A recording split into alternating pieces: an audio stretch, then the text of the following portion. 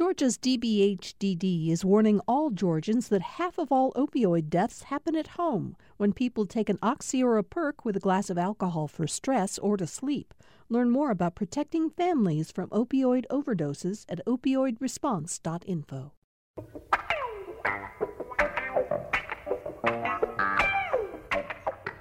Glad to have you all with us for another edition of Political Rewind. It's Wednesday, February 24th. By the way, I was reminded in a message that I got from someone this morning who asked not to be named that today would have been Zell Miller's 89th birthday, the former governor and United States Senator of Georgia, who had as much impact on the direction of Georgia during his tenure, particularly in 2 terms as governor, as any political leader in the lifetimes of most people in the state of Georgia today. So Zell Miller, who passed away a number of years ago, would have turned 89 today. We have a lot to talk about on the show today. Excuse me. State legislature is now just, I think, overwhelmed with bills that would change how Georgians vote. Is not an unfair way of describing what's going on. The state Senate yesterday passed a measure that many people consider to be really the most moderate of a lot of what's being proposed. It would require some form of ID, photo ID, or driver's license or whatever for people to vote absentee. But there are much more draconian measures still to come. We're going to talk a bit about all of that today. And David Perdue yesterday announced that despite the fact that just a week or so ago, people associated with him filed the legal paperwork that would have paved the way for him to enter the race against Raphael Warnock in 2022, he will take a pass on that race. Remember that Warnock is filling the last 2 years of the seat that had been occupied by Johnny Isakson, which is why he runs for a full term of 6 years next year. And as I introduce our panel of all journalists from across the state of Georgia today, I do want to make note that Greg Bluestein, AJC political reporter who is with us on Wednesdays, said from the very start that there was no way David Perdue was getting into this U.S. Senate race. You are so smart, Bluestein. Yeah, well, it just didn't seem like it fit. He didn't seem to relish the campaign trail last year. That's probably an understatement. He has a lot going for him in retirement, to say the least. And it's going to be a really brutal battle. And the people around him seemed very caught off guard by any talk of him running. There were some people who said that he was leaning towards it, but others who knew him really well were saying kind of don't buy it. And I think the biggest surprise, though, is that it took him such a short time to formally announce he's not going to run. Right? I thought this would drag out for a couple more weeks. Yeah, and I must say that a week ago on this show, you told us that you didn't imagine he was going to make the race. So I just give credit where credit is due. We'll talk more about what Perdue's decision not to run means as Republicans start looking at the 2022 contest with Greg and our other panelists. We're also joined, I'm very happy to say, by the host of GPB TV's Lawmakers, which you can see at 7 o'clock on the statewide GPB television network every night when the legislature is in session. Donna Lowry. Donna, how are you holding up in the middle of this? You've passed the halfway point this week, right? You passed day 20? Yeah, we're past day 20. We're on the end of this, going down the hill. But in terms of what's going on there, it feels like it's ramping up because it's been kind of slow until these last few weeks. And now these bills are coming fast and furious, and probably crossover day next week. So, there's a lot going on. So there's a lot of energy, and I love that. You just mentioned crossover day, and I think it'd be great if you clarify something that came up in our show the other day. Typically, it used to be, traditionally, the crossover day was an established day on the calendar. But they're now more flexible about crossover day. Is that correct? Yeah, they're flexible and to a certain degree. Like it used to be between the 25th and the 28th day. The Senate said early on in this session that it would be the 27th day. I talked to a lawmaker who was on the show last night who seems pretty determined. he seems to believe that it definitely will be the 27th. Where that 27th day will fall next week is still up in the air. It could be, because we're going to have 26th day on Monday, but they could take a couple days off. So the crossover could be somewhere within the week, which makes it tough for us to know in terms of a show, but keeps us on our toes.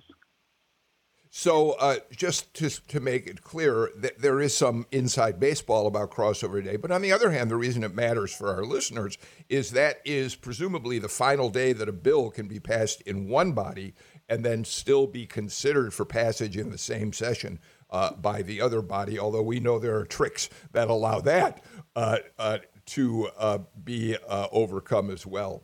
We're also joined today by Adam Van Brimmer. He, of course, is the editorial page editor of the Savannah Morning News. Adam, how are things down in Savannah? Today is a watershed day, Bill. For the first time since March the 12th, 2020, I dropped 2 kids off at school this morning. Wow. How are you feeling? The house is quiet. It's just me, and we have who I think is very confused by the fact that he doesn't have 2 teenagers to entertain him throughout the day, and it's a very good feeling. You already anticipated my question. Any anxiety around this? No. I think they were both excited to go back to school, and I'm excited too. We just got to make sure that my wife or I remember to pick them up this afternoon. Well, congratulations. That gives me an opportunity to say that tomorrow we're going to be talking with Maureen Downey, the AJC education writer, and a couple of other experts on Georgia schools who are going to talk about where we stand in getting kids back to school, some of the apprehensions parents have, some of the issues that are still being confronted. We'll do that in tomorrow's show. We're also joined today by the president and CEO of Mundo Hispanico Digital, Renee Alegria. Renee, it's great to have you back with us today. How are you doing? I'm doing good. Thank you very much for having me, as always. As we were kind of chatting before the show started, the sun's out. Spring seems to be approaching. People are optimistic. It's the new year. What are you going to do, right? I love the positive note you're bringing to the show today. Greg Bluestein, so the state Senate yesterday passed the bill that would require some form of photo ID or a driver's license number or whatever. And as I said in setting up the conversation, in many ways, the measures passed in the Senate yesterday are the more moderate measures that people on both sides, I think Democrats have been fighting all these election changes, but this has got the support of Jeff Duncan, who opposes some of the more stringent changes. So talk to us a little about what passed yesterday. Yeah, and you're right. Comparatively, these are some of the more moderate of the. There's now 70 bills by my colleague Mark Neese's count. So a tremendous number of elections bills pending in the legislature. And this was the package promoted by Jeff Duncan. It was overall the 4 bills. Most of them were more bipartisan. This photo ID bill was largely passed along party lines. I think there was one Democrat who crossed over to support it. But you're right. It has strong support among Republican majority in both legislative chambers. And the AJC poll showed that a majority of Georgia voters support some form of photo ID when it comes to casting absentee ballots. Democrats, though, say it would create a burden for Georgia voters who lack a driver's license or access to some sort of copy machine needed to submit a photo ID if the restrictions, if the legislation ends up requiring that. Donna, I got an email from one of our regular listeners who was a bit confused by some of the language in an article she read about this morning, which quoted one of the legislators who was working on this bill as saying, well, most people in the state have already got their photo ID submitted in some way or another. There's no place where these records are stored. People are going to have to either photocopy a driver's license and send it. What it really means is that only 3% of people, this according to the senator who made this statement, don't have some form of ID they can submit. Isn't that what it's really about? That's right, and that's the big concern right now is that so most people do have some kind of ID, so that's not the problem. The big thing is making sure that everyone who does have a photo ID is able to have access to a copier or some kind of way of making sure that their ID is sent in with those ballots. So that's the major thing here. But there are a lot of people who are okay with this one. I mean, I think if things stopped with just this one, everyone would be okay. As Greg mentioned, there's a lot of support, a lot of people who are in support of some kind of ID, but there's a lot more to come. And, the bill that came out late yesterday, the 241 from State Senator Mike Dugan, 25 pages long, very extensive. I mean, this was after a day of the Senate debating 4 major bills. He comes up with his. So, and then to hear Greg say there are 70 out there, there's a lot that's going to be taking place in the next few weeks. Yeah, I mean, the House has a 48-page bill with changes to election laws that they're looking at as well. Renee, how does a photo ID law, assuming this passes and is signed by the governor, how does this make an impact on people in the Hispanic community in Georgia, many of whom I assume are not driving you've got different kinds of Hispanic voters. It's not a monolithic group. Let's be clear about that. But I assume that there's a disproportionate number of people who may not have driver's licenses or even photo IDs of some sort. Listen, it doesn't seem like a lot, but it really is. Not voting on Sunday, inclusion of an ID, making a photocopy. I mean, these are the little hurdles that when you put them in front of voters, it just makes it a pain in the butt to get around to vote. And any hurdle hinders voter participation. So for the Hispanic community, I mean, these are just examples of a system that is attempting to implement voter suppression and disenfranchisement out there. And like everyone has already discussed, the 70 bills out there, where does it stop? Where is it going to stop? It's a slippery slope, You pass one small bill about having to photocopy your ID, and what's next? So, the Hispanic community, I don't think is focusedly affected by this in so much so as everyone takes a look at this and thinks, okay, now what? Adam, weigh in. Yeah, in talking to our delegate members down here, they've been all the way going back to the biennial when this first really came up. They've been in favor of the driver's license ID number. I think at least on the House side, that's where they've all been. And let's remember that we all have to put a state ID number on the absentee ballot request form. So it's not, to me, it's not any kind of really hardship to have to scribble that on when you sign to mail the ballot in. I think that's a more of a common sense solution. And I think that that's really where a good portion of at least the folks I've talked to, the Republicans I've talked to in the legislature, that's where they'd rather land. But as we know, that back in December, there was a fringe of people who really were, quite frankly, maybe wanted to overturn the election results. And once that failed, they were looking for whatever the next step was. And for them, it was to really tighten these voting laws and absentee ballots. And I think the best case scenario for everybody is if this bill gets through that basically says the only change we're going to do to absentee ballots is to put your ID number on the ballot when you send it in. If that's where we land, I think most Georgians will be, a sigh of relief, to say the least. Greg, the headline on the AJC's Jolt, which you are a contributor to every morning, by the way, people can get it at AJC.com, is why Georgia elections may never be the same. And because you are a contributor to it, I assume that you're well aware of why that headline, what that headline actually means. So with that in mind, let's start a conversation about some of these other measures and bring everybody else in as well. Donna mentioned Mike Dugan's Senate Bill 241. Here are just some of the things that bill would do. It would repeal no excuse absentee voting for most Georgians.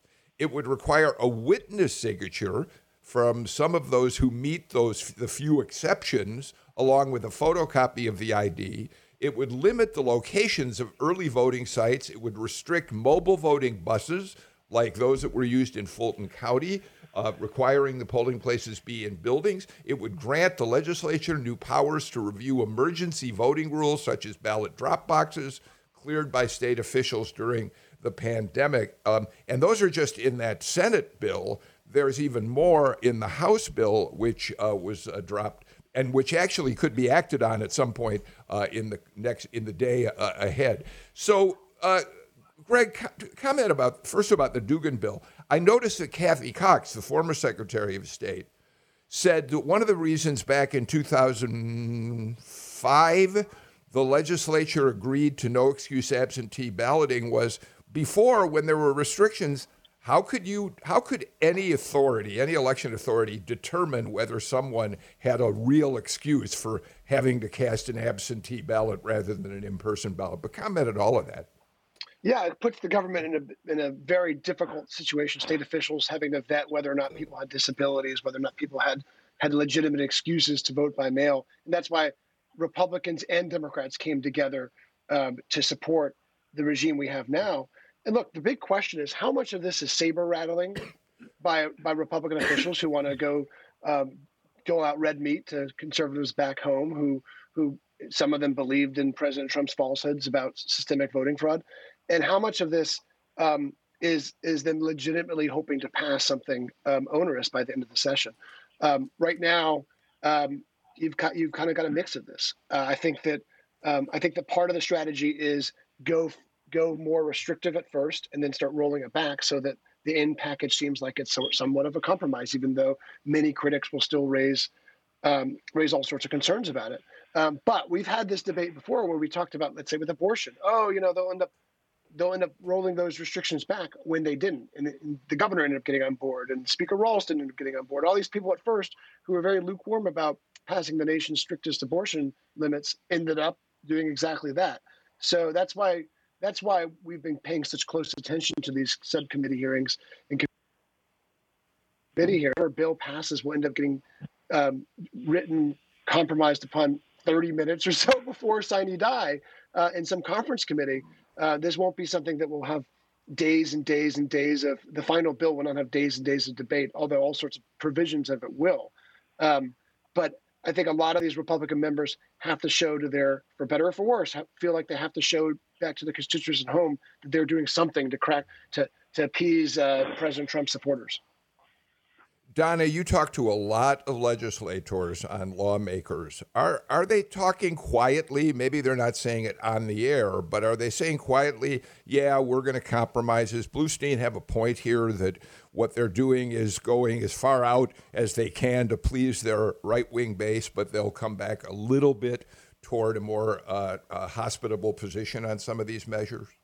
Yeah, I'm getting that impression from a few of them. It's interesting when I try to engage them on the conversation with this, the few that I have kind of pushed it off that, we'll work out something.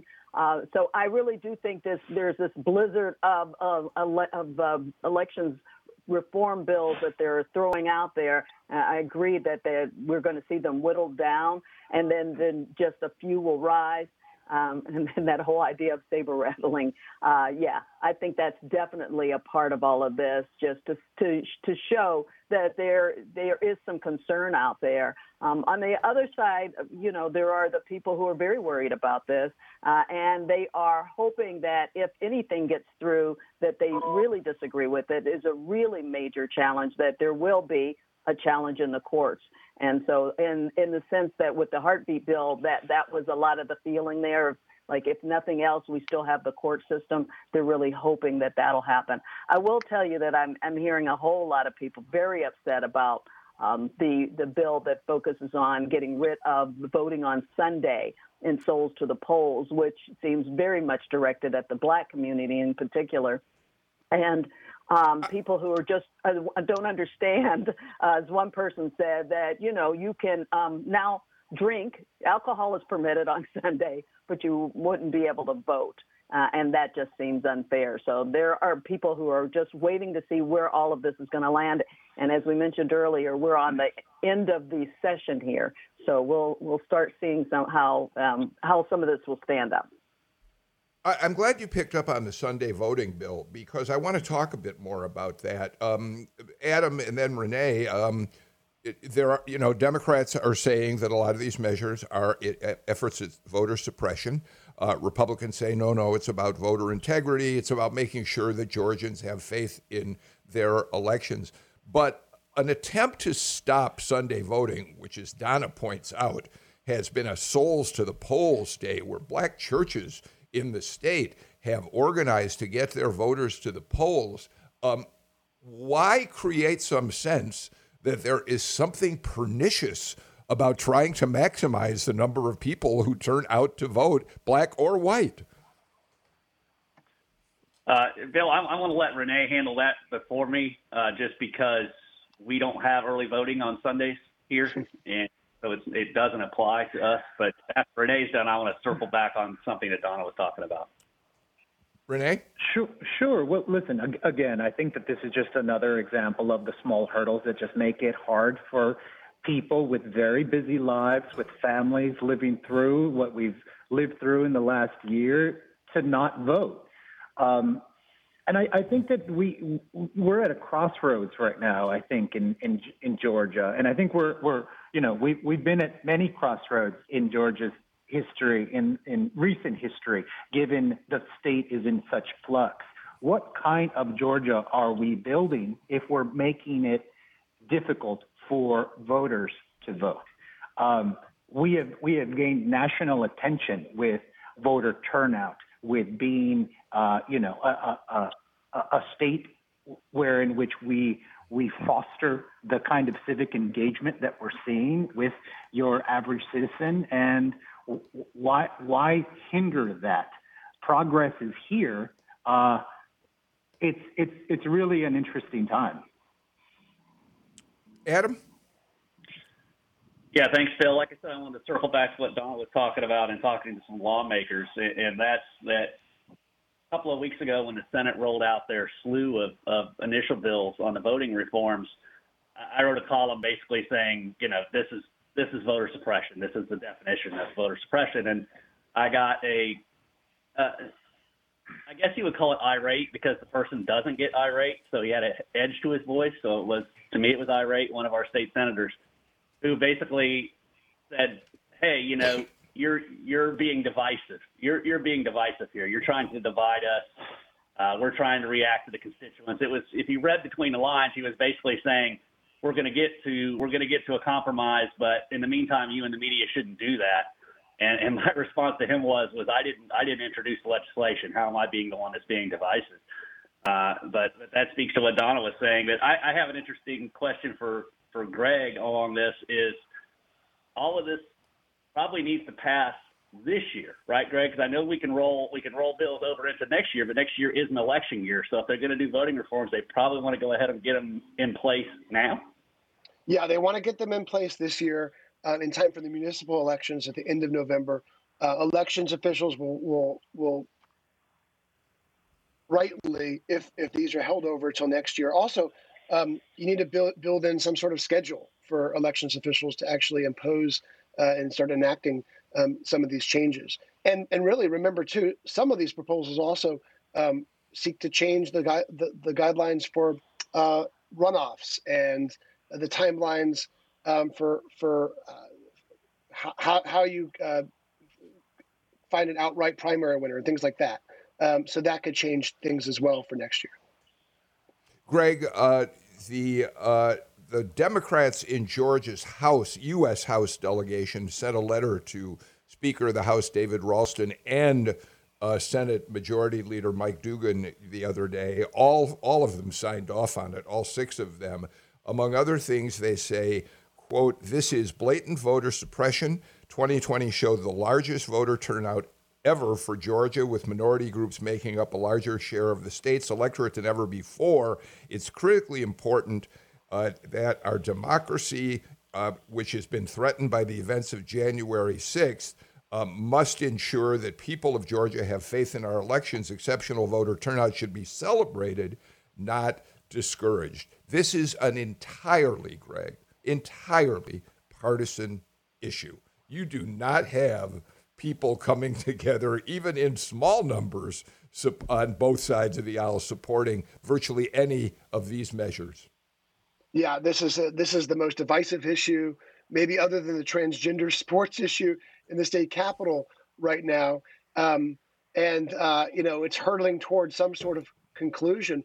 One of the Republicans who I often text back and forth with on background last night texted me, and he's in opposition to this, but texted me, there's going to be Exhibit 1A in Congress for why federal lawmakers should pass some sort of voting overhaul to preempt a lot of these changes in states like Georgia and others with the history of racial discrimination.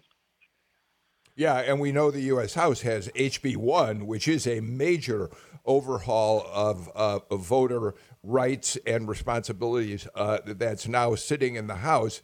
Probably not really going to pass. It's very likely more an expression of Democrats' belief about how elections should be run, but it does exist, and we'll watch as it moves forward in Washington. Let's do this. Let's get our first break of the show out of the way and come back with a lot more on Political Rewind. Thanks for listening to Political Rewind. If you like this show, you'll also like Georgia Today. It's a daily podcast from GPB News, bringing you compelling stories and in-depth reporting that you won't hear anywhere else. Join me, Peter Biello, for this quick and convenient way to get the best of GPB News' extensive coverage of the topics that matter to you, delivered directly to your device every weekday afternoon.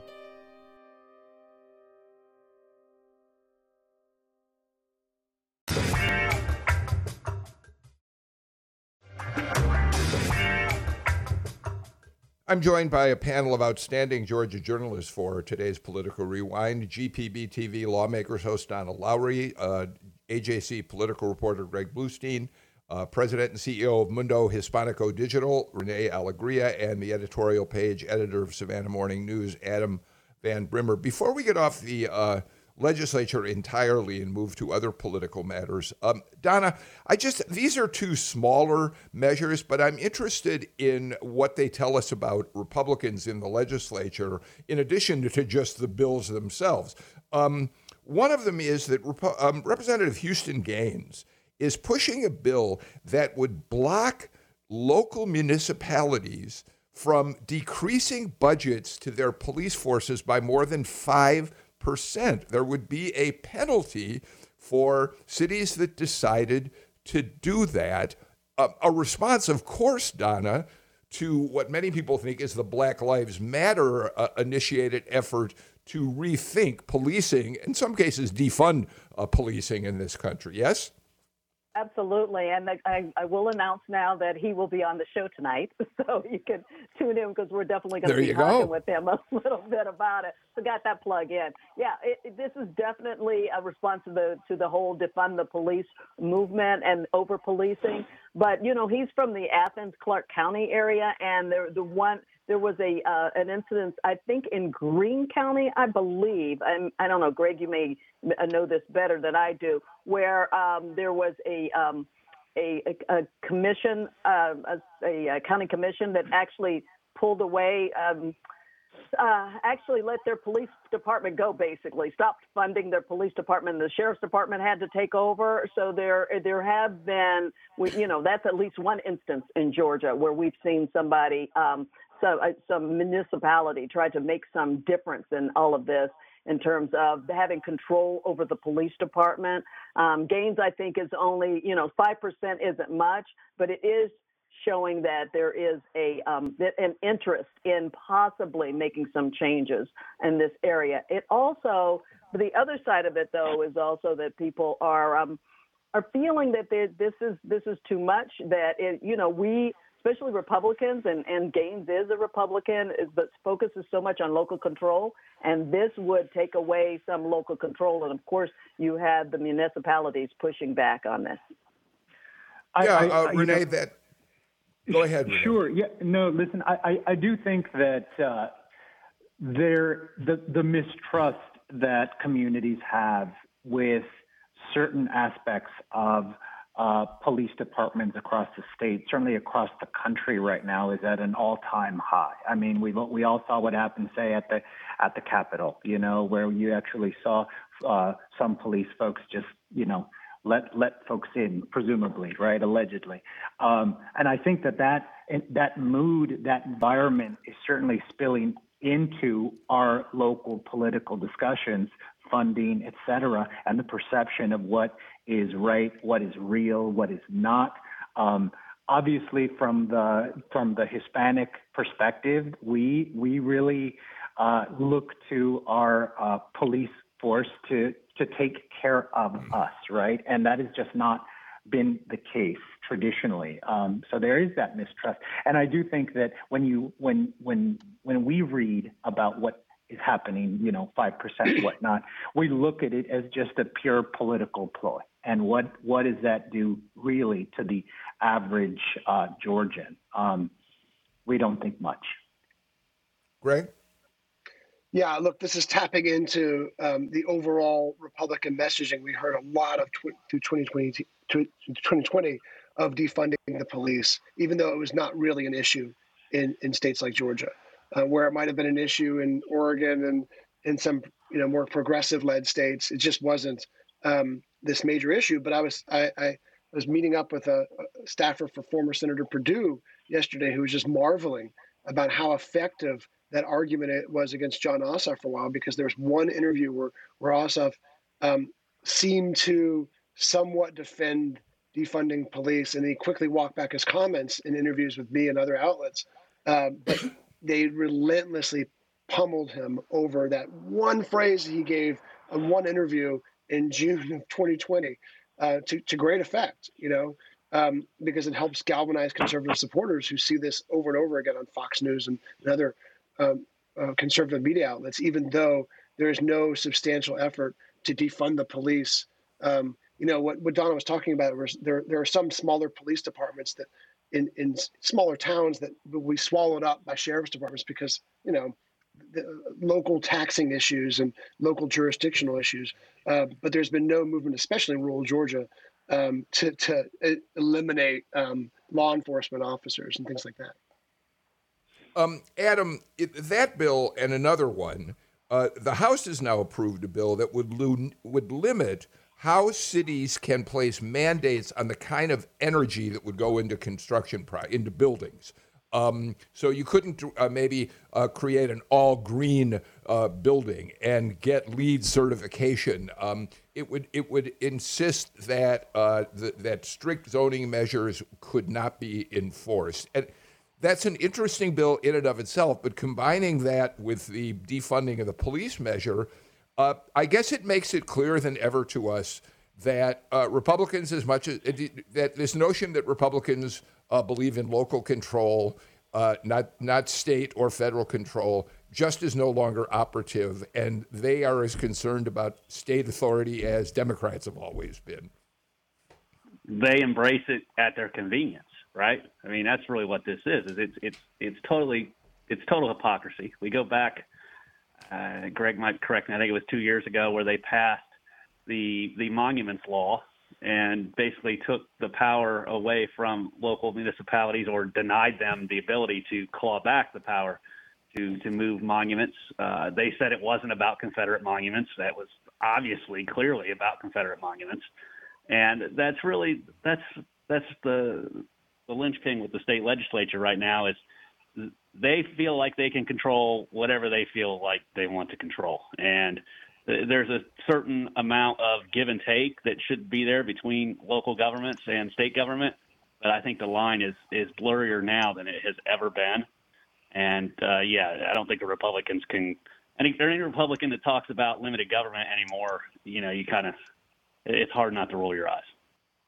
Okay, well, we'll be interested, Donna, in seeing what Houston Gaines says about why this measure for penalizing cities that defund their police departments by more, or reduce funding by more than 5%, what his rationale is. And it will be on Lawmakers tonight at 7 o'clock on Georgia Public Broadcasting statewide TV network. All right, Bluestein, we've held off long enough.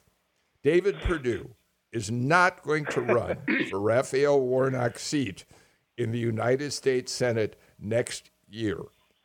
But Kelly Loeffler has now launched an effort that really looks as if she may be headed in the direction of a rematch with Warnock. Talk to us about all of this.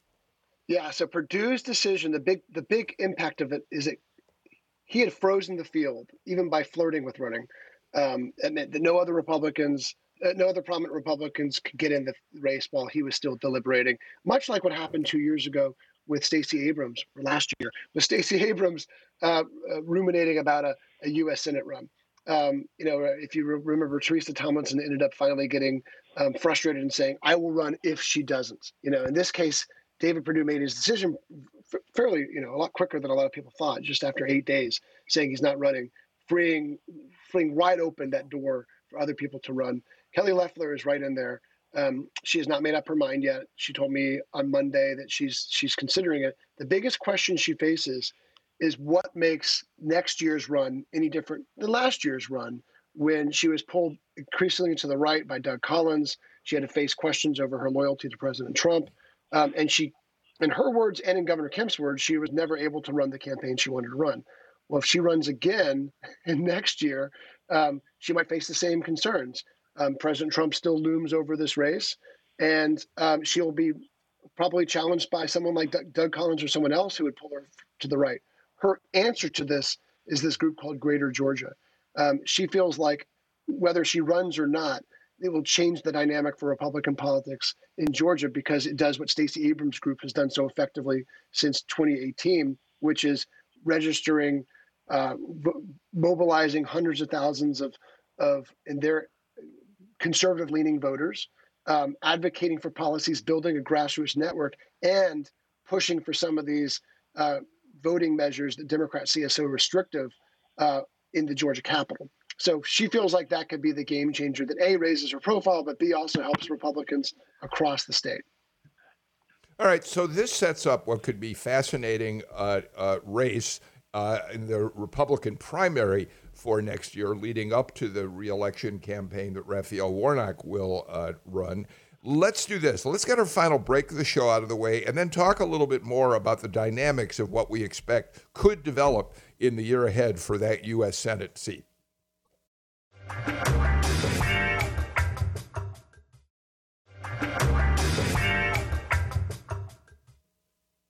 Before we continue with today's conversation, a quick program note. As I mentioned earlier in the show, tomorrow we're going to talk about the state's schools and the controversy over whether they should be open, whether they shouldn't be. Adam Van Brimmer's kids went back to school in Savannah today, but there are still so many questions about how safe or unsafe it is for our kids to be in school. What are the detrimental effects of their doing distance learning? And we're going to talk about that on the show. And we'll be led in our conversation by Greg's colleague at the AJC, Maureen Downey, who's a longtime education writer for the paper. Greg, your kids have gone through both, right? Adam, we talk about Adam Van Brimmer, but your kids have been doing, I think, virtual and in person. Is that right? I wish. My kid in DeKalb County Schools is still virtual. She came down to bother me. Wednesdays, they actually have days off, so I don't know why. So she's just running around upstairs as we speak. And then we pulled our first grader out. I never thought I'd ever have this end of. I'm a public school guy. My wife is a public school gal. Both of our parents are public school teachers. Both our mothers. But my first grader couldn't do it anymore, so she now goes to a private school down the road. Yeah. I think DeKalb is going to go to in-person schooling starting maybe as soon as next week. Donna Lowry, you've been an educator. Your whole career was built around your expertise in education. Absolutely. I think DeKalb's announced they're going to start in-person classes again, right? Yeah, they are, and they've been the real holdout, like where you've had some counties start and stop and that kind of thing, or do the hybrid of a little. DeKalb has been, nobody's been going back. And so I think they're feeling that it's about time to do that. And that'll be really strange. Imagine these kids have not been in school for almost a year now, and they're going to be returning to the classroom. So it'll be interesting to see how that will work out. And then there's, everybody is worried about this learning loss that these students have at this point. So it'll be we'll have to wait and see how they're going to be able to deal with that. Whether we're going to see maybe the kids going to school all summer. All right. Well, we will be talking about that tomorrow on Political Rewind, and hope you can all join it. One other quick note: we did a show yesterday on the marking the 1-year anniversary of the sad death of Ahmaud Arbery, and talked a lot about what's happening with racial justice in the state and in the country since then. If you follow either me or Political Rewind on Twitter, which, by the way, you can join us on Twitter by going to @PoliticsGPB, or you can follow me at NigutB, NIGUTB. I posted this morning a tweet about a show that Netflix has put up right now. Our good friend Kenny Leon is one of the directors of a series called Amend, and it tells the history of the 14th Amendment, which many people are not really aware of, and what a powerful force it's been for good, but also troubles that it's encountered in trying to establish racial justice in this country. And I really suggest, if you're interested in shows like we did yesterday, check out Amend on Netflix. All right, Renee Alegria, back to the topic at hand. I think the people who are anticipating the potential for a rematch between Kelly Loeffler and Doug Collins next year, I mean, mostly I think Republicans are afraid of it. We know how the impact it had last year in terms of hurting Kelly Loeffler when she eventually won. But for political junkies, come on, how much better does it get than that potential? It's like WrestleMania 1, right? Talk about a battle royal. That everybody can't wait to see what happens, what Collins will say, how he will position, what the right, outflanks Loeffler, et cetera. I mean, it's going to be a dance to see what happens. But getting back to Perdue, I just couldn't help but think, as we were all talking about how just tired he looked there toward the end. The entire process was so exhausting, right? I mean, all of us were tired there, Jan 4th, I mean, we all couldn't wait for it to be over in some respects. And here you have an executive who, rather white glove, really wasn't out there like a Warnock, say, who's just like man of the people, like flourishes in that type of spotlight. And it's no surprise that Bluestein called it the way he did. He's right on. And to me, it's just, watching someone like Perdue navigate the minefield of what contemporary Georgia politics is becoming is really interesting. I mean, the increased diversity of the state means it's a different type of state. You run a different type of campaign that a lot of, say, that older guard just doesn't really understand, right? You do have players like the rise of the Hispanic voter, the rise of the Asian voter, the millennial, and frankly, the influence that Gen Z has with pushing their parents to vote here or there, right, is something that I don't think a lot of politicians in the traditional sense are really understanding how to do correctly. So it's no surprise. It is going to be interesting what type of campaign Loeffler starts to build. But it's definitely not your, mama's Georgia anymore. Adam, I think in all fairness to Perdue, we should point out he did have COVID-19, so he probably was looking a lot more tired than he might normally be. But I think, nevertheless, Renee makes a good point.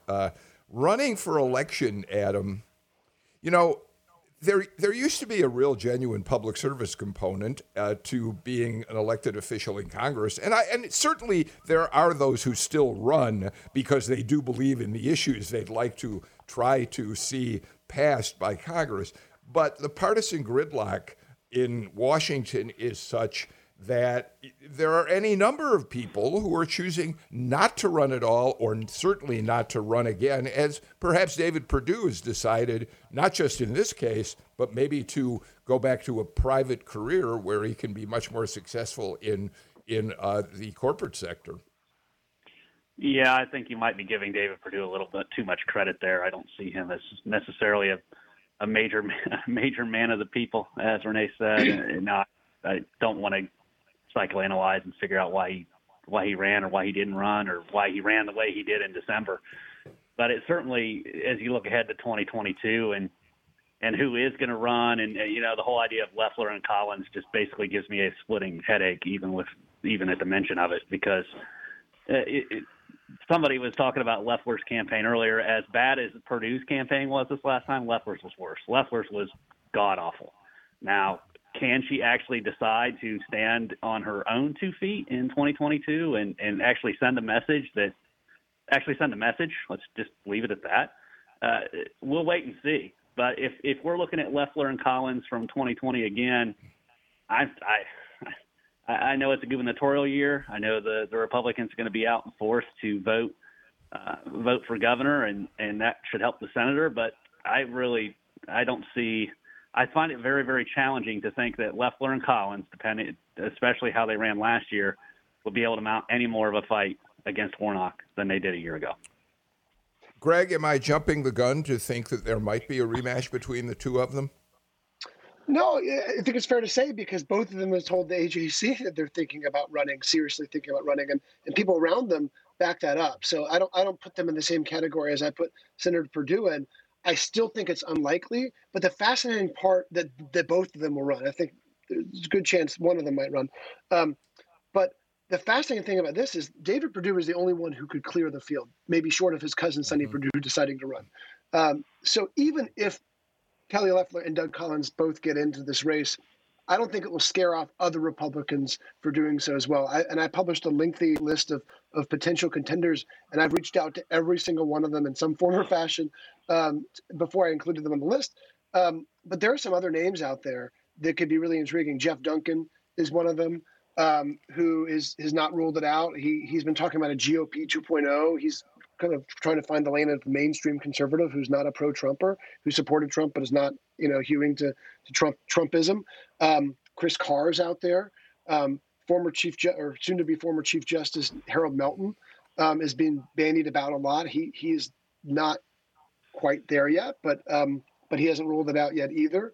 And then there's some other names like Herschel Walker, like Kelvin King, who are being promoted out there. I know the folks are laughing, but there are serious talks among Republican circles that Herschel Walker could be at least thinking about this run. We have not been able to reach him directly yet. I've had our sports reporters on it because I don't have the cell. But don't be surprised. I know conservative media has already started to rev up talk about Herschel Walker running. And look, this is all going to be about who ends up coming in with Trump's blessing, or if Trump stays on the sidelines, like we know he probably won't on the governor's race, which is a whole different story. But he's already promised to endorse a challenger to Governor Kemp. What he does in the Senate race will be a huge factor in the Republican primary. Meanwhile, Donna Raphael Warnock has responded to this by essentially saying, bring it on. I'm ready for whoever comes after me.